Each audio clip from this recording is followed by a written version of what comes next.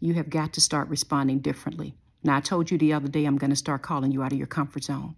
Stop responding the way you normally respond when you get news about something that you didn't want to hear, or maybe somebody said some messed up, something to you and you want to go off on the person, or maybe something happened where you're tempted to worry or fear. You have to understand that before you respond, you want to look back and see the pattern and think of a pattern almost like a wave, almost like, okay, this is how I normally would respond when something like this happens. I'm not going to respond like that anymore. So for example, I'm not going to go off on this person like I know I can. I'm going to instead go over here and sit my butt down and pray for 5 minutes. Because when you think you've won those wars, when you respond like how you naturally would because something happened or you got upset, all you're doing, baby, is opening up a gateway. It's almost like opening up a door for the enemy to enter. And you're not going to do that no more. All right? I love you.